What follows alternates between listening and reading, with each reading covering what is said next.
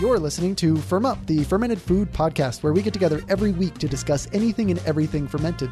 This is episode 56, and I'm Brandon. And I'm Allison.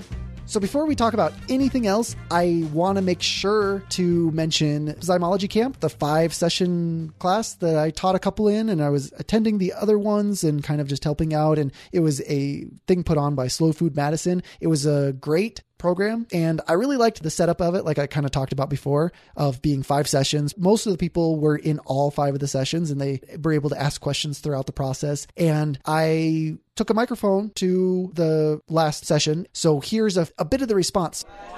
You usually go to the supermarket and buy stuff. Instead, you grow food from scratch, and then you can have fun with it. So I made cake with yogurt and sourdough, and I'm still thinking about what I can do with the cordito. I just really like using all of the products together.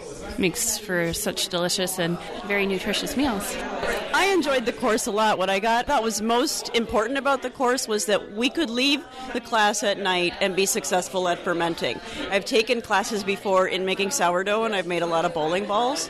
But since I took this class, I went home. I made the loaf that we made in class. It was fantastic.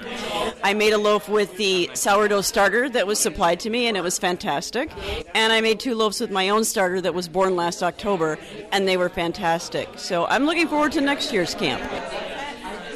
Yeah, so I'm really glad. It seemed like people had a lot of fun. I had a lot of fun, and it's supposed to be the first annual Zymology Camp, so there should be one next year here in Madison. So, oh, great. I'm glad that you guys are doing it again. Yeah, that's the plan. So it should hopefully work out that way. And speaking of more things going on as well, I can't forget to mention also, if anyone is in the Chicago area, this next weekend will be Saturday, March 15th, is a whole day Good Food Festival in the Chicago area at the UIC Forum. And I'll be there doing a couple short little sessions on heirloom yogurts, one on kimchi, and it's going to kind of go on like kimchi basics and then improvising some kimchi, as well as talking about, amazing things like kimchi pizza. And then the larger thing that I'll be doing with the Nisala, the local kombucha in Madison, we're actually both going to be doing a workshop down there on kombucha and fermented sodas. So it should be a lot of fun. So if anyone is in the area or close enough to the area, then definitely check out the Good Food Festival. Yeah, I'm really jealous. I was looking at that website the other day, and it looks like there's going to be a lot of really cool seminars and interesting people that know a lot about fermented foods and just the whole community coming together. Update us next week. I definitely will. And I'd say just get people excited about the fermentation aspects of things. Sandor Katz was there last year. And the year before that, there wasn't as much fermentation. There was some, but not as much. Sandor Katz was there. There was more. But then I feel like this year, like in his wake, it's like there's no headliner fermentation. Well, there's actually one of them is beer fermentation for one of the master classes. So that's something. But in general, there's not a Sandor Katz speaking about fermentation, but good food and fermentation go together. So definitely go and stop by and say hi. So I have to ask you, how's your bread? My bread. What bread are you talking about? Oh, I knew it. The bread for the apple bread. Oh, no, I'm making that tomorrow. I promise. Because I haven't told you about my oven, that it doesn't work at our new place. But we had the electrician and the gas guy come out, and he turned it on for me. I think the pilot light was out or something. I don't really know. But he said it's working now. Because I was so mad. I got up one Saturday morning and I was going to make not something fermented, but I was going to make Kentucky style biscuits. Biscuits, nothing fancy, for breakfast. And I made them, and I got all the flour out and the baking soda and all that kind of stuff. And I had turned on the oven. And, it took me 20 some minutes to make the biscuits with, all the ingredients and all of this stuff, because we're still kind of moving to find bowls and all of that. And when I opened the oven, it didn't turn on. It hadn't turned on. It's a gas oven. So I didn't even smell it. I didn't hear it. And I was so mad, and it just didn't work. So if it was a pilot light thing, wouldn't the gas be coming at you? Or was it just not even working at all? It wasn't working at all. Well, see, I was trying to troubleshoot what happened, because our cooktop is attached to the oven, and it's a gas cooktop. and it's a gas stove or a gas oven. So even when I turned on the oven, I didn't even smell any gas at all. So it made me think that maybe there are, and I could be totally wrong. I don't know how those types of electricity things or gas things work. But I was thinking that there had to have been a separate pilot light for the oven versus the cooktop. Well, the cooktop, as far as I know, is you would be igniting that when you turn it on, right? Yeah. You turn it on to the light portion, and there's little, usually it's like an electrical plug. You still have to have some electricity if it's a newer gas cooktop to plug into the wall to get the starter to spark. And then when you turn the gas on to the light, it creates the starter to spark, and then it turns the gas on. And that's what it is on the top. But what about modern pilot lights? Because I've got gas too, but do modern ovens have pilot lights in the same way? See, I don't know. I don't know. I was going to look into it and kind of investigate it and try to figure it out. And I told my husband that it wasn't working. And so I cooked my biscuits on like the cooktop and the skillet, and they just weren't as good. But it worked okay. And we were so busy this week that we didn't have time to play around with the oven or sit down and figure it out. But when the gas guy came this morning, even before the gas guy came, my husband was playing around with it, and he turned the knob and he goes, "Oh, Allison, it's on. It's been on this whole time." So maybe I did something I don't know, but I've just been kind of avoiding it because it's just something that I haven't really been wanting to mess around with all week. So no, I have not made the country bread, but I'm doing it tomorrow now that my oven works. You're starting it tomorrow, or you're starting it tonight to let it retard in the refrigerator? Maybe I'm gonna start the whole thing tomorrow and then do it on Wednesday. Bake it on Wednesday. Okay. At some point, I mean, I know it's gonna take 2 full days, two quote unquote full days to do. But I don't know. If I get time tonight, I'll start it. And if we have everything, because I know I had some specialty ingredients that we usually don't keep around the house. The 2 ingredients being sparkling apple cider and a Granny Smith apple. Yeah. Oh, I do have a Granny Smith apple. Maybe tonight I'll run out to the store and buy some sparkling cider. Because I did buy some apples this morning. Do you know why? I meant to look this up, and I guess when we follow up and you actually make your bread, we'll be able to talk about it more too. But what is the sparkling aspect for? Does that alter the flour? Why would carbonation being added at the beginning, wouldn't that just be kneaded right out as soon as it's added? I mean, is there any reason for it beyond just being fancy? You know, I thought the same thing when I saw that it specifically said sparkling apple cider. Because you're right, the CO2 that's in the cider would go, I mean, after the first knead, it would be gone. But maybe some of it stays in there. I don't know. And then that helps it rise more. Just like with the yeast that you're using helps it rise a little more when you add yeast to fermented bread. I don't know. Did you make the bread? I'm working on it. You're working on it. So yes or no? It was going to be made just in time for the show or for our recording.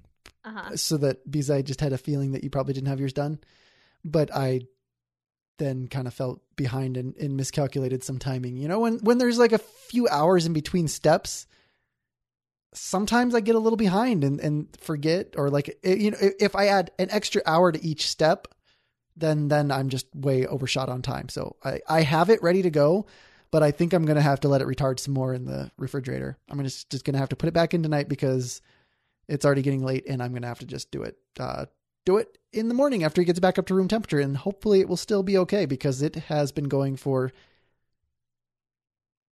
well, I guess it's been a little over, well, it's been closer to like 36 hours now, and I'm doing it with a sourdough starter. So it's not really that absurd at all. because No. it spent part of that time in the refrigerator, but it spent a lot more time out at room temperature than the recipe, the way that you're following it is. But otherwise I followed everything, except I also doubled it just because I can't put one loaf in the oven. Maybe it's because something to do with being more outside of the city, being on propane and using a gas oven. Just something about, well, why don't I just be more efficient and put 2 in there? It doesn't really change the dynamics too much of the baking process. So that way I can have 2 loaves, and we eat enough bread in this household that it's not really an issue of eating it. And then I don't have to make bread as often either. I see nothing wrong with that. To me, that makes sense. Whenever I make bread, I usually try to make 2 loaves, because if you're already, same reasoning, if you're already using the gas and you're already doing the manpower, you might as well do 2 loaves instead of 1.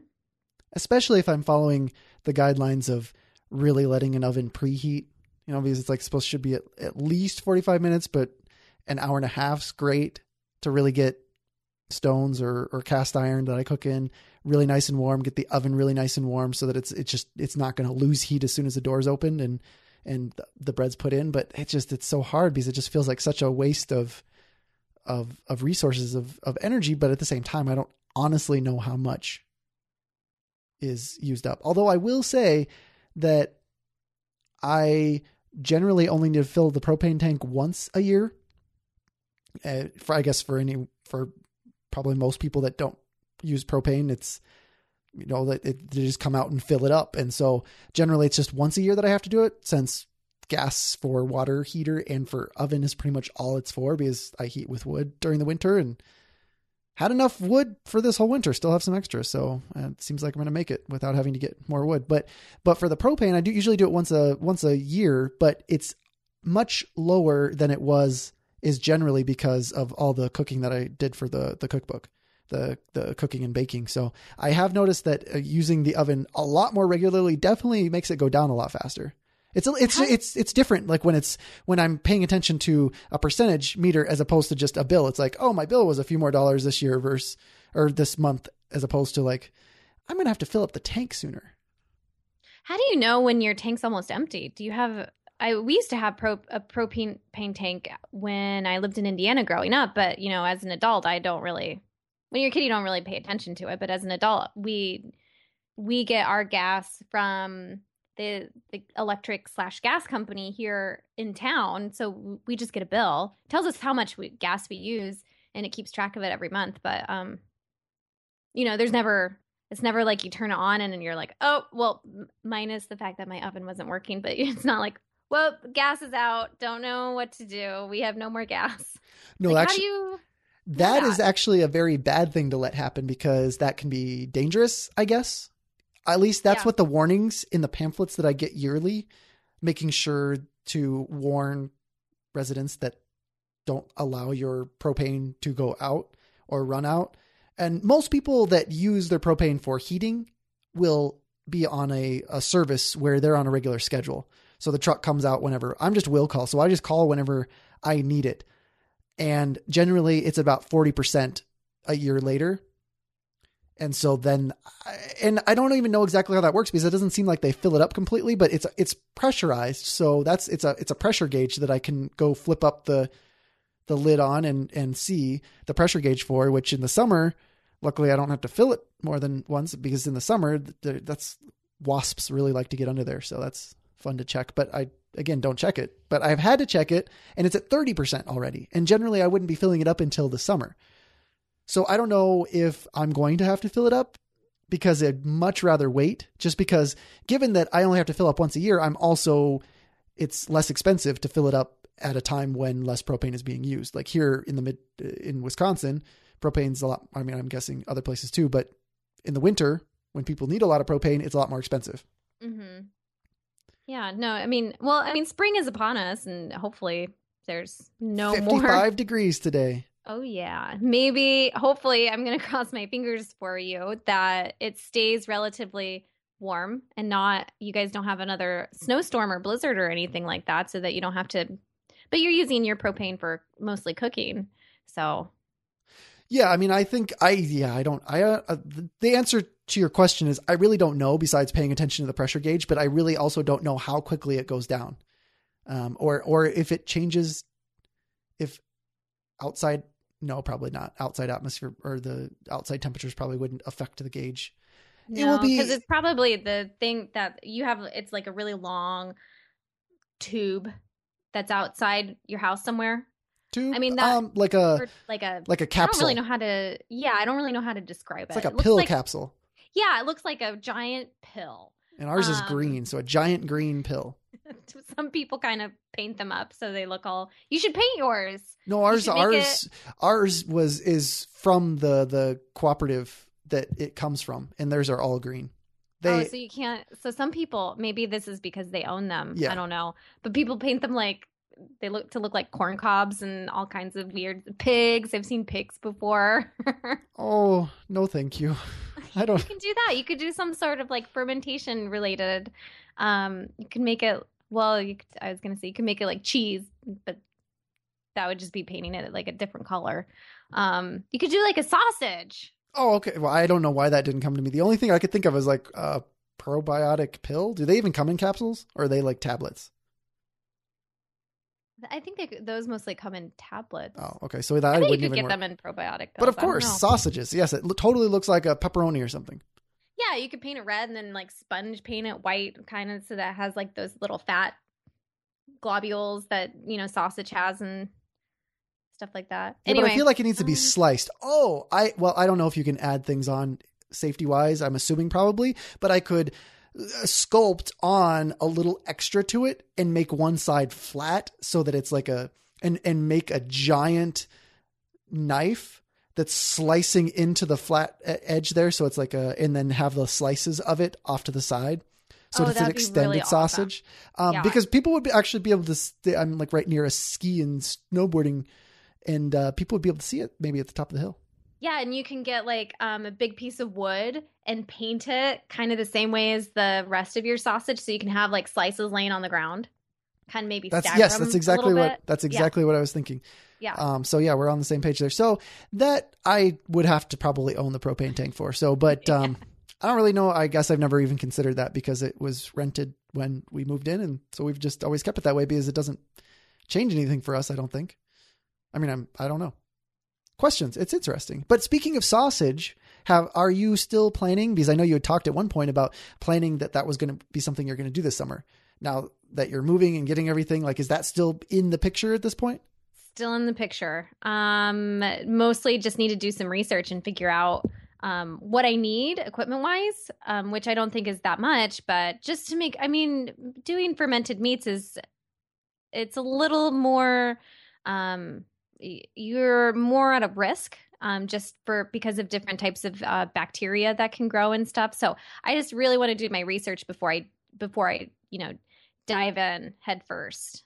It is one where, yes, the likelihood of something happening is probably still pretty low, but the risk is much greater that, yes, a person could kill themselves if they didn't do something right. Whereas the rest of fermentation, it's like vegetables, no issue whatsoever. Dairy, yeah, you may get sick or something like that. But getting into cheeses or whatnot, that could be more dangerous potentially, but nothing quite like meat. I mean, botulism, doesn't that come from meat? Isn't that where that derives from, the botule referring to pork or something like that? I think so. I think the word is the word botulism is derived from meat, somehow related to meat. And I think the other thing that you really need a good place for is some place to store it. Just because, not that it smells, because it shouldn't really smell that bad after it's been cured and it's fermenting and that sort of thing. But we don't really have a good space right now to do it, because I was reading an article today about how to make, it wasn't fermented sausage, but it was a type of sausage that it's cured meat that's really popular in the south of France, using like pork tenderloins. And it's looked really easy. You buy your pork tenderloins and you kind of cut them in half, and then you put them in you enrobe them, or you cover them in salt, and then you wrap them in cloth and hang them in a really ventilated space And as of right now, we don't really have a good ventilated space. Hopefully when our garage / office is complete, we'll have more room. And there is a little space in the works back there for me to kind of have like my little fermentation space, which would be really great because then I can just throw all that stuff back there and keep a better eye on it instead of doing it inside the house or outside in the sun. Yeah, I wonder, like, I know that some people do, like, for the incubation space so that they can control the temperature just in like a old refrigerator, and then have computer fans even sometimes just pushing the air through to keep the circulation if that's what you need for the specific sausage. That would work. And that's what I've thought of. And we also have a really old smoker that looks like a dorm fridge. That when I was reading this article, I was like, man, that would be a really good thing to have to use it for. But the thing is, I need to find it because I don't really know where it is at the moment. And I kind of want to, because I can set the temperature on that. It's we just try not to leave it in and set at the temperature when we're not home because it is kind of old. So we're a little leery about that. So maybe if I can find a really good spot for it and test it and leave it on overnight and the house doesn't catch on fire, then maybe I'm good to go. But I think that, again, it's just going to be a few trials and error before I actually do it. Do you know what, besides this French thing that may be interesting, do you know what kind of fermented meat you'd like to make? No, that's the other thing. I kind of want to figure out what kind I want to make. I don't know. Haven't figured it out. Because I learned, actually, it clarified a lot of things for me at this last Zymology camp episode, or not episode, but last camp day. And because had our last speaker spend an hour just kind of going over the basics of sausage making from the Underground Food Collective, but this is they have some subsets. This is Underground Meats. Great talk, clarifying for me a lot of things about, okay, what's fermented, what's safer to do at home, and what are the challenges of doing some of the things that I would actually like to do. Like, I want to make a slow cured, I want to make some hard salami, I want to make some pepperoni, I want to do those kind of things.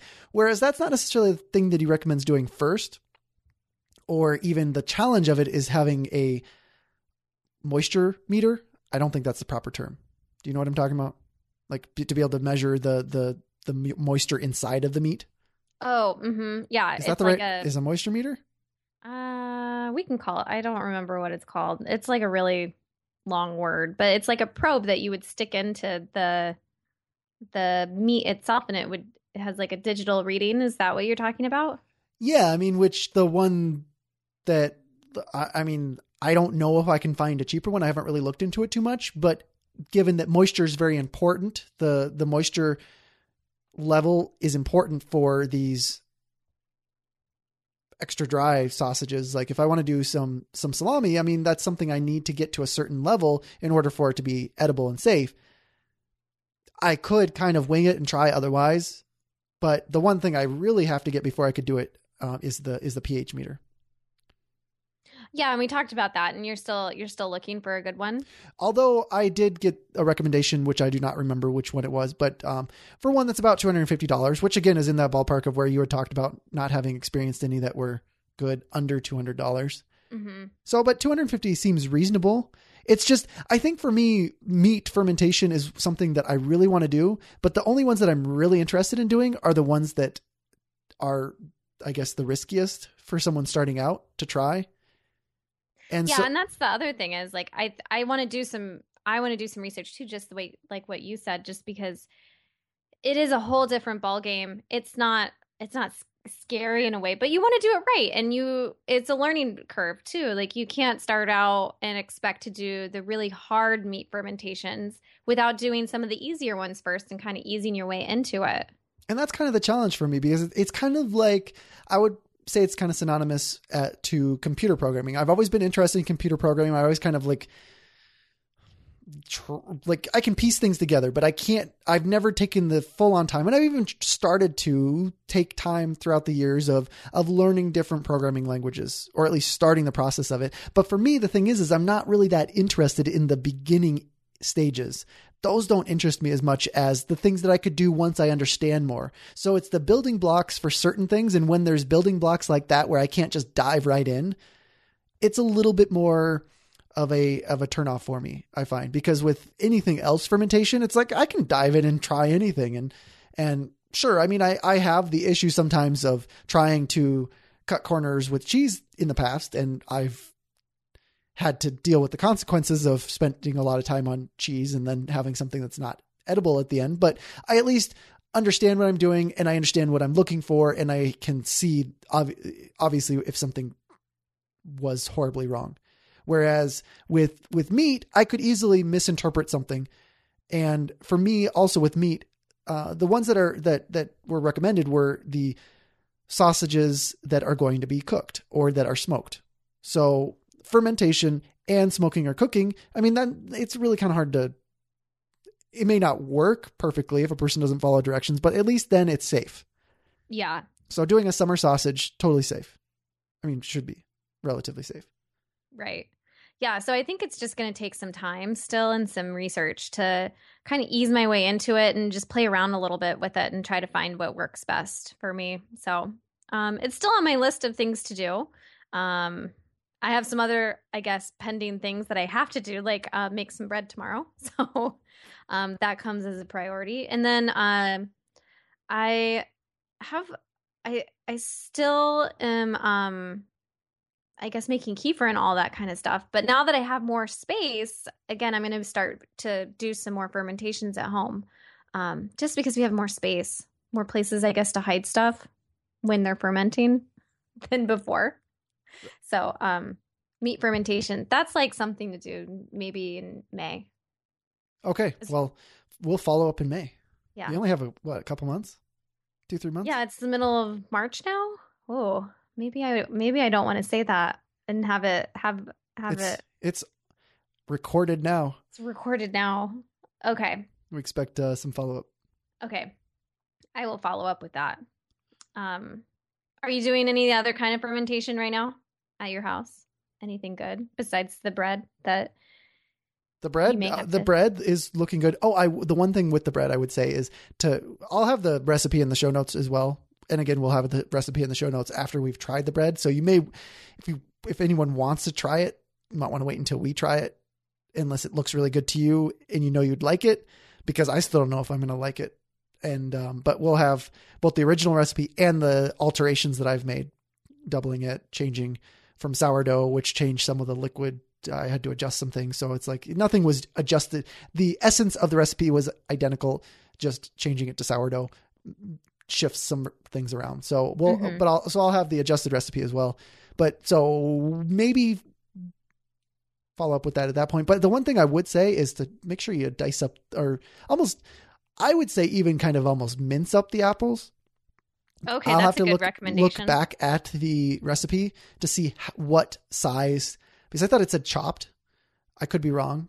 And I think it said chopped too. And even in my idea, when it said, one Granny Smith apple was chopped, not in huge chunks, but not minced, not really small, tiny pieces. And enough that when you bit into it, that you would still get a little bit of an apple, like a softened apple. Well, and maybe that will be best. I mean, I guess I'll know because I'll have mine baked before, because you spend it. It's not until the next day, the second day, that you add the apples anyway. So maybe I'll be able to follow.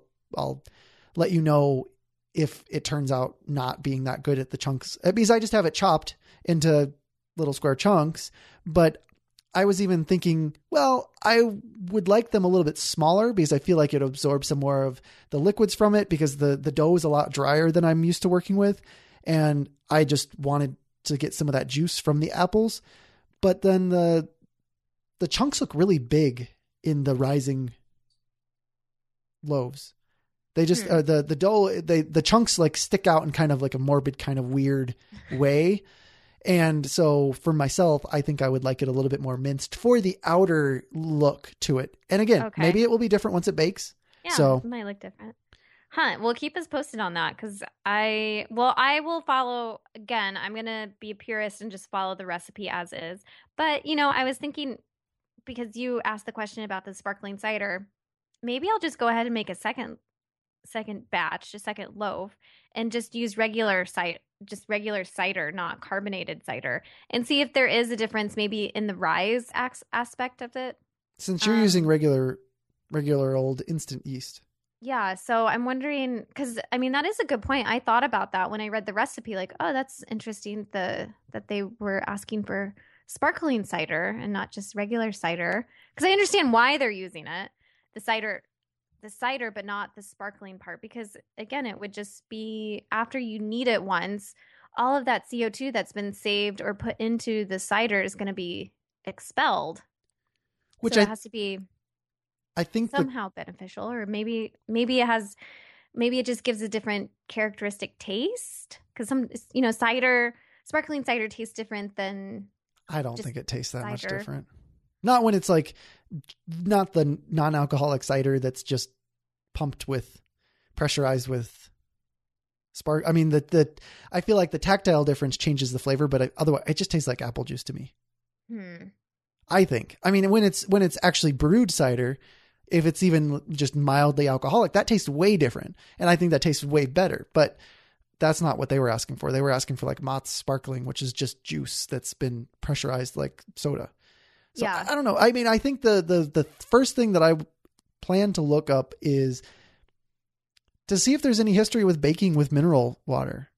Because I figure any kind of sparkling water would probably be less specific than a sparkling cider, and there'd be more likely that it'd be prevalent if it actually does anything to the physics of the baking process. So that's going to be my first key tunneling to see. Otherwise, I don't really know. Besides, it sounds fancy. Yeah, it just kind of sounds fancy to me. It's a country cider bread, apple with apples, and gives you that whole like New York Times feel, just very sophisticated, which I'm not sure why they ask for sparkling cider versus just normal cider. Besides that sparkling cider is a little more expensive than normal cider. Yeah. And the cider that my wife picked up, because that's just not really cider, sparkling cider. I mean, I don't know if there's a sparkling cider season or whatnot, but, I would think there would be more local versions. It could have just been the store she was at, but our sparkling cider came from Sonoma County, California. So it was like in a wine, like looking all fancy in a wine bottle, but it's just sparkling, not non-alcoholic sparkling, nothing special. I mean, we got plenty of apple trees around here, so I don't know. I just think it's because it's not really cider season. So we're baking this bread at the wrong time, at least for this area, but same here. I mean, it's not apple season out here in California. It's the same as apple season's the same as in Wisconsin, it's late fall. If there's in fall, but there's not really a lot of apples in Southern California. Apple trees. They're all up in Northern California or Oregon and Washington, I think. So, and they have more of like seasons, I guess, than we do down here in Southern California. Well, either way, we'll follow up on all the ciders and minerals and see about this this never ending bread story for this one recipe. Hopefully it's good at least, because we spent so much time talking about it. A lot about it. Yeah. Because you came up with it randomly. I've got nothing to do with it if it doesn't taste good. But besides the fact that I'm messing with the recipe by changing it to sourdough. But yeah, like with other things that I've been fermenting, I don't really have too much right now. I mean, there's just a lot of yogurt going. My kefir was a little funky, so I'm resting it in the refrigerator for a little while and going to take it back out and see if it comes back okay. It just kind of had like a little bit of pungency to it, or kind of like weird sharpness to it. I mean, I didn't notice anything ill effects from the time I drank it, but then the next day it still had that same kind of flavor. So I've just I'm letting it relax for a little while. Maybe I was pushing it too hard, although I don't foresee that being the issue, but it's taking a break. So I'm not even doing too much kefir, and I've got, I'm cauliflower kick is what I'm on. Oh yeah, you've been for, or maybe a few weeks ago you said that maybe just had mentioned that you like fermented cauliflower. Yeah, and Um, I've got like were you 4. making it at the time, or I that don't was just like a random thought, and then you're like, oh, I want to make it now? I don't think I actually was making it, and I think I was still enjoying some that was left over. And now I've just got 4 different kinds going: one with jalapeno, one with garlic, one with plain, one with Korean coarse red pepper, and those 4 are in half-gallon jars. So I've got quite a bit once it's actually done. And I actually hadn't ever tasted cauliflower in the beginning stages. I've always let it go for weeks at a time. In that first week or so, it's really not very good. Oh yeah. I didn't like it. I mean, but I find that with certain things like Brussels sprouts. Was it like a textural thing or smell thing, or like what? Well, what made you not like it? They always smell after being Mhm. opened. That is just like throughout the whole process. It's like, wow. But it's like, it's a bad smell and then like a good smell right after it, but it's still strong for that kind of almost sulfurish smell, but they don't taste like that at all. It's just, there's nothing exciting about it. It's kind of like cauliflower in general isn't really that exciting. I don't find just plain. Maybe some people love it, but for me, it's just not the most exciting vegetable all by itself.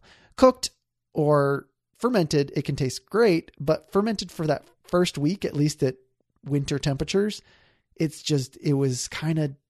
wasn't sour enough for one. It wasn't really sour. It was like a really in between. It was like an awkward teenager of a or of a whatever it was that I was fermenting. Cauliflower. Oh, Yes. Oh, poor cauliflower. So, I mean, and it could have been because I think I tried the garlic one. It may have been kind of a mixture of 2 of those things. It wasn't quite sophisticated enough yet, but it just turns into such a good flavor once it is done fermenting. And I think I'm still going to let it go for a few more weeks because I mean, especially in the winter, it can go easily 6 weeks and before it's really good. Mm-hmm. You're giving me all of these ideas now of things that I should be doing at my house. And thinking of ideas, that makes me think of like one of the few, well, I've actually have quite a few things that I would love to talk about with the news related things, but there's just some that I want to dive a little bit deeper into before we talk about them. So they won't be news anymore, but they'll be still interesting. But speaking of news, at South by Southwest, the kind of tech creative industry convention or expo thing in Austin, Texas, that's just, I think, wrapped up today or wrapped up yesterday or whatnot. IBM's Watson supercomputer was cooking at the festival in a food cart. Is this the same Watson that was on Jeopardy? The same Watson.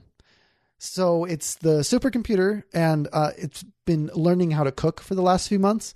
And I guess they've been feeding the group that's been working on this. They've been feeding it, or well, no pun intended, but they've been giving it recipes and just thousands and thousands and thousands of recipes to teach it about how to make a recipe, how to combine ingredients and do different things like that. And so now they have it set up where they can choose a cuisine type and then choose their ingredients, and they can throw in ingredients that aren't a part of that cuisine, but they still have to give Watson some kind of direction because it's maybe a supercomputer, but it's not able to just totally come up with everything on its own. But it will spit out of like, say, give 10, according to what this video and articles that I've read, give it like 10 ingredients in a cuisine, and it will spit out thousands of potential recipes, potential flavor combinations. And then it will rate those based on how it is,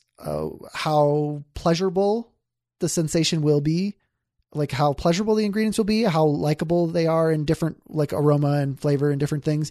And so definitely potential to make a lot more exotic or novel kinds of recipes and ingredient combinations, especially like give it a lot of recipe ingredient combinations. And then who knows how many ingredients it could throw together and make something really cool. And I kind of like this idea because I think it would be great to figure out some new flavor combinations for fermented vegetables. I just don't know if it could, if that would blow Watson's mind. It might. Circuits, I guess. His logic circuits board, motherboard. Yeah, motherboard. No, that's really cool that they've taught Watson how to do that? Because usually, I mean, you would think, oh, a supercomputer. You can just feed it lots of information, and it can go on Jeopardy, and you would expect it to win because it knows everything. But cooking, and does he physically like actually cook? Or Oh, just, no. Oh, okay. I was like, just whoa, that's way that would be like the Jetsons. That's way too much for my brain to handle. Yeah, Watson's a little perplexing to think about just because Watson is given such a name and it's like thought of as kind of a thing. But I don't even think Watson's the same supercomputer that he once was, as far as I understand. Like I think he's shrunk down, but I could be wrong. At least supercomputers have shrunk down. So I don't think that Watson's not quite like us as in like the same entity, but it's still the same thing. I don't actually know for sure, but he's making the recipes, or the supercomputer is making the recipe potentials. And so then people are still deciding which ones they want, but it is just, I'm fascinated because it goes on to how likely is it to be perceived well? How novel is it? And so all those kind of things, it's kind of intriguing because there's potential for different flavor combinations that a person wouldn't necessarily choose. Now, again, with thousands of recipes to choose from, there's still a lot of human error in there in deciding on the wrong recipe. Yeah. So you can't blame Watson because so he could potentially create the next umami or some other flavor that we've never even heard of before. I would think, but I would also wonder what kind of recipes he can really interpret and how extensive can he get with those kind of things? Is he taking into consideration enzymatic changes that will happen, or like could he start to interpret the potential of microorganisms in the fermentation process and how they would interact? And I mean, maybe come up with, you with all your mixing of isolated yeasts for beers or whatnot. I mean, couldn't Watson come up with something even more amazing than any human has? Maybe. I mean, it sounds like Watson, he could. At least something novel. I mean, Yeah. that's a huge thing in craft beer with what we've been talking about recently. So maybe Watson needs to start brewing. That would be really cool. I think, well, I don't know if a lot of people would think it's cool, but I think that would be cool. Hey, But, it's been popular it was popular at South by Southwest.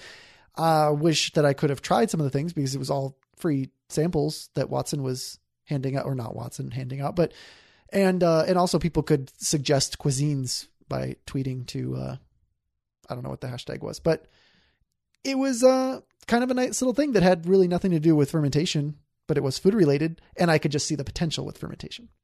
Yeah, I mean, that would be really cool if he could grasp the fermentation aspect of it, because it is so complex. I mean, don't you think it's possible? I mean, isn't it possible to take into consideration all the potential flavor components that could be altering throughout the process and like feed out potential recipes that would just blow our minds, that may even like take years of constant changes in totally different ways of doing different kinds of steps that have never been done before at specific times. And I just feel like we're limiting our potential by being so human.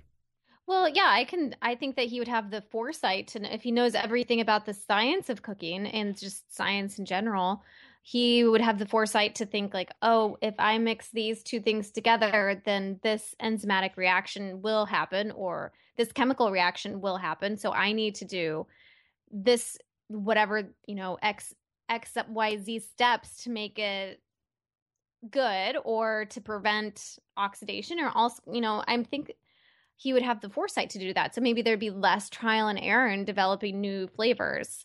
So, but yet then maybe he would have to have like a definitive flavor that he's going for. Because then, part of food and mixing food together to come up with new flavors is like, you don't know what you're going to get. And that's half the fun plus the experiment, is to see what you get.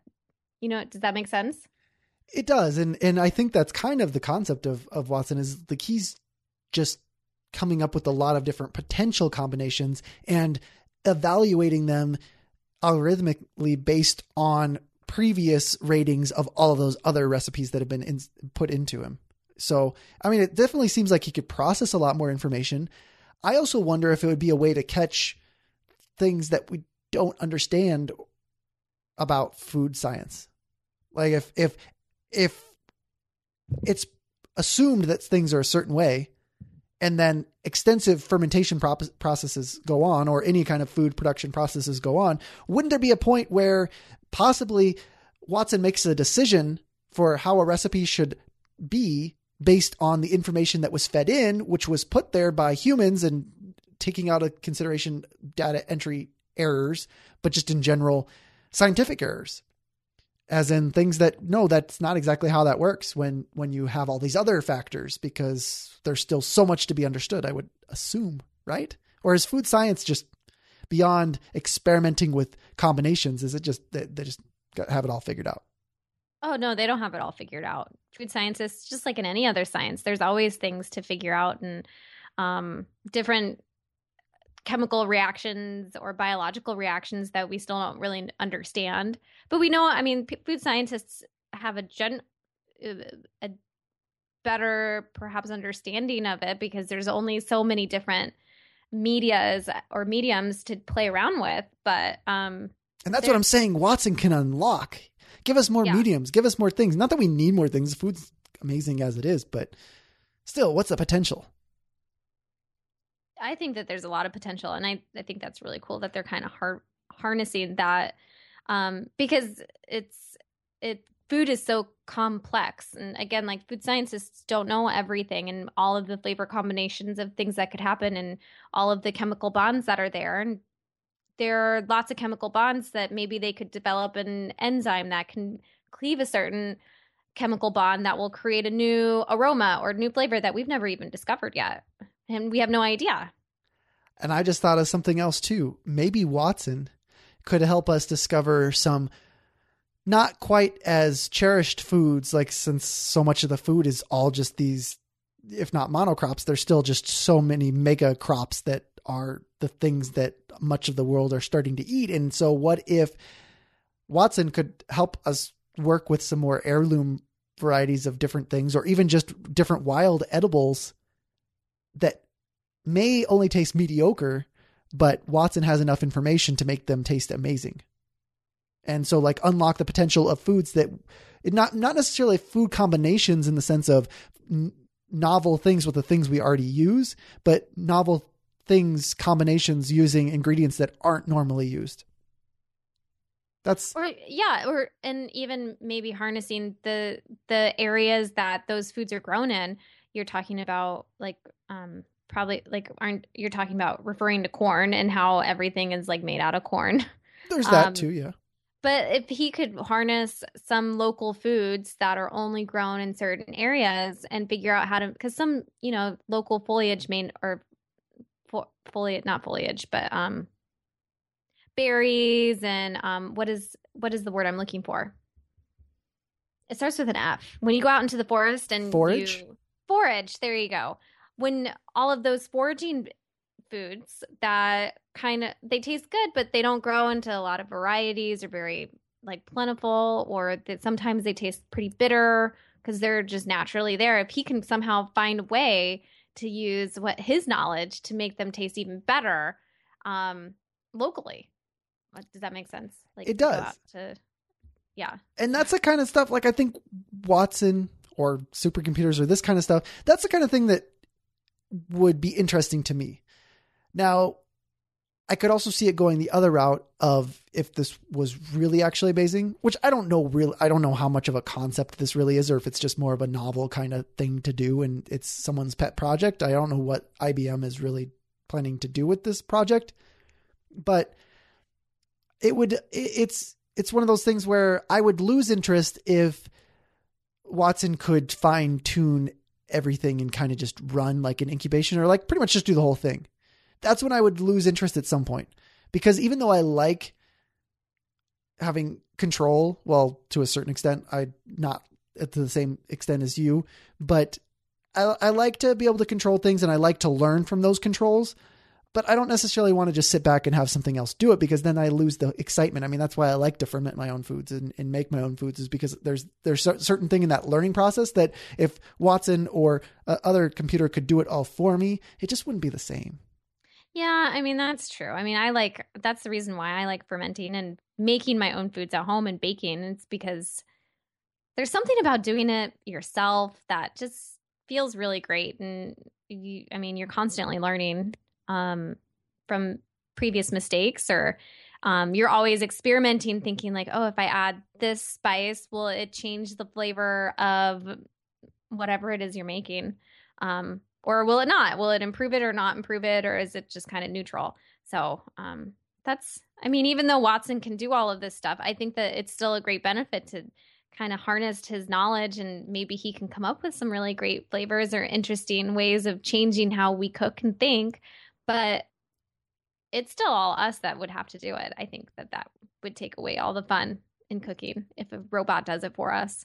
Yeah, I mean, there's certain things like self-driving cars that I'm okay with computers doing something like that, because I don't get really excited about driving a car, but other people probably do, and other people would probably love to have Jetson-style cooking for them.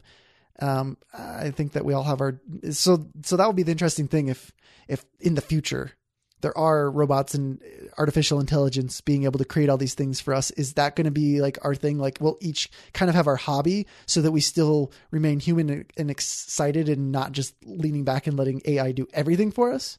And like maybe some people don't have the kitchen or fermenting robot, and other people don't have the driving robot because, they really love cars. So yeah, maybe we'll see. But I see it as more of, using it for the inspiration. It's awesome and exciting at that point. And have you ever seen the movie Moon? No, but no, I haven't. It's an awesome movie. Great to see about a person on the moon doing like little just solo guy on the moon, and it's just pretty much just him and a computer throughout the movie. Like that's the setting, how it starts. And so it's Kevin Spacey as the computer voice, and I was just imagining it's like it'd be interesting to have like an assistant in the kitchen, as I'm fermenting things. It's like I can't do the voice or anything like that, but just it's kind of like a monotone Kevin Spacey voice. Imagine that being like, no, Brandon, you did not enter that correctly. You need to remeasure that. And, like to catch my mistakes, but as long as he lets me make the mistake. And then it's like, well, before you actually set the house on fire, how about you fix it? It's like kind of like more like a kid kind of thing. Okay. Yeah. I guess I thought of it more as like, have you seen the movie WALL-E? The animated cartoon that came out maybe of course 7 or 8 years ago. That's what I'm thinking of. More of like the humans that are in that are just really lazy and they're laying down in their recliners and everything is done for them. No, so your interpretation is a lot better than my interpretation of what's going on. I want interaction. I mean, I don't know. I just don't foresee people really going that route. I think there's enough people that are so fascinated by just being able to learn things that I just don't foresee the majority. Well, I don't know. I guess maybe a lot of people aren't that excited about things too. And like, I guess thinking about like a mass society versus like individual, like there's plenty of subcultures that are like, look at like maker communities, DIY type stuff, or fermenters or different things. A lot of people want to get out there and get their hands dirty and learn, even if it may be more logical or economical to just pay someone else or a company or a robot to do it for them. I mean, there's just so many people in through the lens that I see the world through that are that I just couldn't imagine it being something like WALL-E.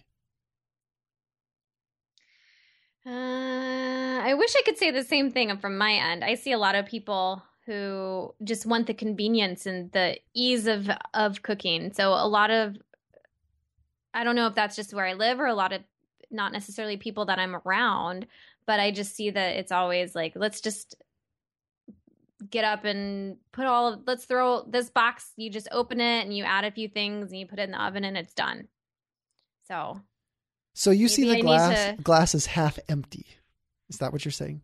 No, I don't see it half empty, but I think a lot of people that do. You see a lot of people looking at half empty glasses. Yeah, I see a lot of people who just want to go for the convenience of it. I know that it's not like all the time. Like but it's a lot easier to, I just think of it as like, it's a lot easier to open a big tub full of cookie dough that's already made and you put it on a pan and then you say that it's homemade versus like actually going and getting the flour and like the sugar and you're measuring it and putting it into a bowl and all of that stuff.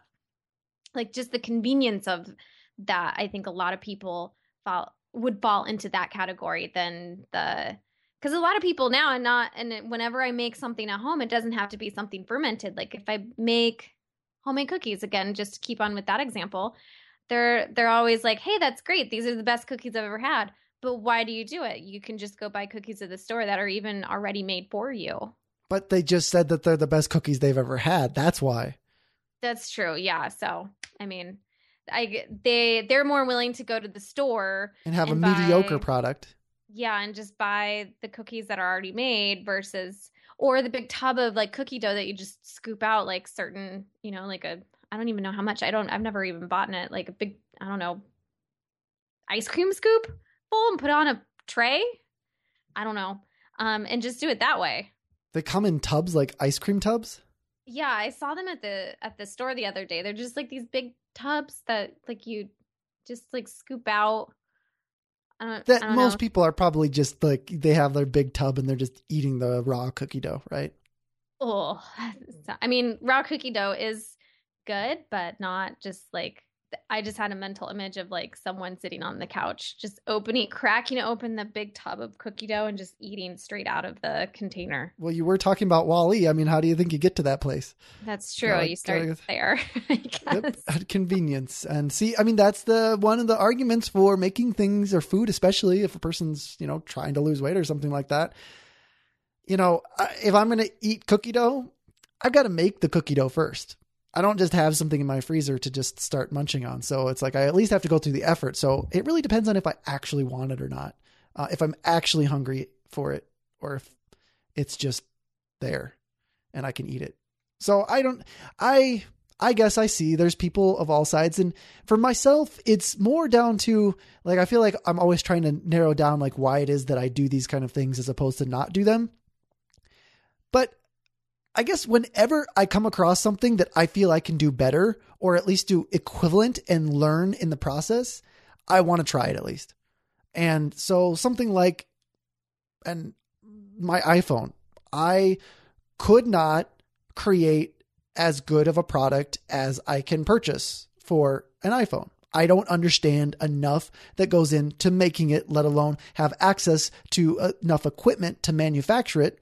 Not that a person can't manufacture their own smartphone, but it will have its downsides or whatnot. And if it, maybe after years of learning and enough access to more expensive equipment, I could make a phone that would be okay. I still feel like I would be behind on where all these people that can specialize in the technology, and not every person even could make a phone. They can just do their part of it. Those are the kind of things that I'm okay going out and get it. But food is one of those things where it's really hard for me to just go out and get when I can see the path to making it. It's like, if I can see like, yes, this is how I do this. And so like for me right now, sausage, it's like, yeah, I can kind of see it's kind of foggy. It's a foggy path. I can't exactly, like I'm at like a fork in the road. It's like, do I make it myself or do I just go get it? And right now I value well-made sausage. And I would love to make it myself, but at this point, I can't make it as like the sausage in my mind at this point is still a lot like that iPhone. I still need some more expensive equipment. I still need to learn some more before I can get to that stage of being able to do it myself. Yeah. And I think that's how a lot of people feel about, I mean, everyone has a hobby.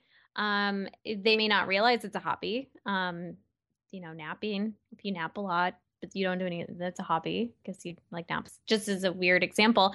But we talked, I think just earlier about this, some people get a really big rush out of cars and certain types of cars and new models of cars and how cars work. And they like playing with cars. To me, I have zero interest in that. I mean, as long as my car gets me from A to B and there's gas in it and the oil is changed, that's all I really know about how my car works. And I'm okay with that. But that same person who has like that's car passion may not have the same passion as like learning how to make food on their own. So to them, store-bought cookies probably taste the same as cookies that were made at home, even if it's from the tub, or even if you got the sugar and the flour out and butter and all of that stuff and you spent the time to make them. So I think everyone just kind of has their own little niche. Yeah, like So- I have no taste in cars, and other people don't have any taste in food. Yeah. I mean, which is all subjective, yes, but it's kind of one way to view it. Now, since we're kind of right towards the end and it's a little off, like going down a tangent, but how does someone get excited about napping? Like, I mean, it's okay. It's one thing if someone likes to nap, but like a hobby of napping, like I could see it maybe if people have like their Fitbits and their smartphone apps that are tracking their sleeping and they're like researching stuff about sleeping patterns and trying to see about all this. And like, maybe they're even a little bit oxymoronic in the sense of they're staying up late and getting less sleep because they're researching napping. But for a person that just likes to nap, is that really a hobby? It could be. I mean, if that's the only thing they really do. I mean, a hobby is something that what's the definition of a hobby? Something that someone something does. that you- I generally think of a hobby as something that costs more than it would cost to just pay someone else to do, but it's the pleasure that's drawn from it makes it worthwhile. That's Okay, so my maybe- definition of a hobby. Okay, so I guess whatever you define a hobby as, then I guess that napping would either fall into that category or not. So for me to fall into my category of it, it would have to be one of those things where, who knows, maybe in the future people could pay a robot to sleep for them and they could stay awake longer. Like, I don't know how that would work. Like, maybe not in the sense of like, maybe they'd still be sleeping, but they'd get connected into some kind of artificial intelligence and then they would be able to still be awake, but their body would be sleeping. And so they'd be awake in the artificial intelligent body or just in a virtual world or something like that. So like, instead of dreaming, why waste time dreaming? They can just spend time being awake, being productive, doing more of their busy work while napping. Like, that'd be a way to like turn napping into something. Whereas people that valued napping, that napping was still a hobby to them, then it would be something where like, no, I'm not going to pay artificial intelligence to like strap in and connect in and do all those kind of things. I want my nap. I want to experience it for real. And that's kind of what would be synonymous with, I want to experience the cooking and the feel of it. Right? Am I thinking in the same lines? No, you're thinking, I think, in the right way. I just know of a lot of people who really enjoy napping. Is napping one of your hobbies? No, I wish I had time. Well, it's not that I don't have time to nap. It's just I don't really find I don't seem to be able to like want to lay down and take a nap. Like if I have some free time, I would rather do something else than take a nap. Yeah. So I guess napping is not a hobby of mine. Whereas my sister loves to take naps. She has to take a nap like every day. I don't know if that's for medical reasons or what. I've never really asked her, but she just loves napping. Just loves it. I guess that's true because some people can have a hobby of like foodie or whatnot. Someone that just maybe doesn't even make food themselves, but they like to eat food. So maybe that's more like a napper. It's like, it's not an active, like it's a pretty passive thing to be doing, but they really enjoy the pleasure of it. Yeah, I just don't think of, I don't know. I think of that as a pastime. Yeah. She just enjoys it. And it's just something that she's always done her whole life. And I don't know why she does it, but she loves taking naps. And takes one almost every day. I mean, it's not like she has a job. She's a teacher. So she works, I don't know how she gets in a nap before bedtime, but somehow she does. Life's so short though. It's just, she's sleeping it all away. Well, she just likes taking naps, so she doesn't think of it as sleeping away. She must have really good dreams or something. Yeah, that's okay. We're different strokes for different folks. Yeah. And so that you aren't able to take any more naps either, I think we should add a new recipe on top of the things that we're supposed to be doing with the bread. Because wasn't that our idea, was we'd add a recipe after every show and then talk about it on the next show, unless there's interviews like there was last week. Yeah, I think that was what we had discussed a few weeks ago. Sure. So here's our next one. Okay. Which I just kind of saw right before we started the show. The photo looks pretty enough, and water kimchi is what I think we should do. BeyondKimchi.com, there's a Nabak kimchi, and it's a water kimchi, goes into what water kimchi is. And I really haven't made all too much water kimchi, and so I feel like this is the perfect time to start, and it's not like it's going to be that difficult for you. I can do it. Oh, I guess I didn't send you the link for that either, so that would probably help. I'm like thinking that you were going to comment on it, and then there was nothing. So that is the one that we should do. Plenty of images, and I don't even think the fermentation time takes that long. And fermentation at room temperature for 2 days, because water kimchi is not fermented as long. But I am curious to try this water kimchi and also to do some research to see, since I have not read this recipe yet, what the difference is. Is Nabak kimchi the water kimchi, or is it just a water kimchi? Good question. I don't really know that much about. I've never heard of water kimchi, but the pictures, I understand what they're doing. Why it's called water kimchi? Because there's a lot more brine to it, and it's eaten with that as well. Like you. Yeah. So that's the one that should be doable. I will start it tomorrow. Awesome. You're more ahead than I am, because I'm like, okay, when am I going to get some Napa cabbage? I'll get it at some point, but I'll get it done. I mean, I'll at least have it started, and we can compare, because again, that's kind of the ideas that, or at least my idea that I maybe you have different ideas, and that's good because we can both have different ideas. But it's like us being able to do a recipe, we can compare each other's notes, and then maybe inspire other people to do these recipes as well, and then be able to compare other people's notes or opinions or previous experience would be even better or just as good. Yeah. Someone knows a lot about water kimchi and they could tell us about it. Yeah. And I'll also look in the kimchi cookbook that I have as well. That is awesome. And see what the differences might be and compare them. That's all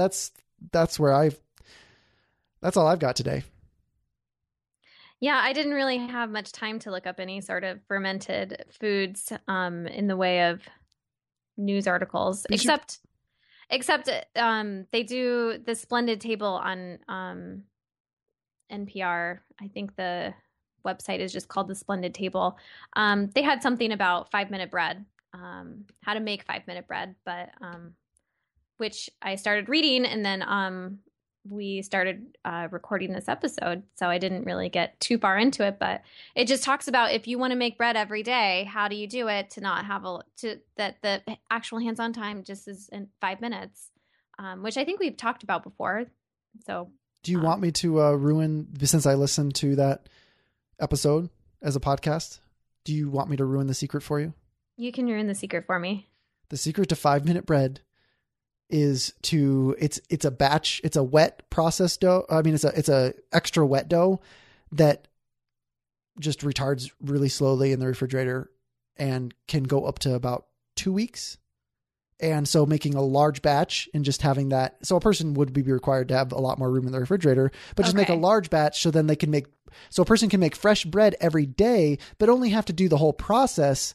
It's a no knead bread too. So yeah, one big day would be, or one day would be to make this big batch. That's where I had they had mentioned it at the very beginning of the article. So that's kind of how I figured out. I didn't finish reading it because we started talking, but that's kind of what I figured and where he was going with that. I thought maybe you're going to have another secret.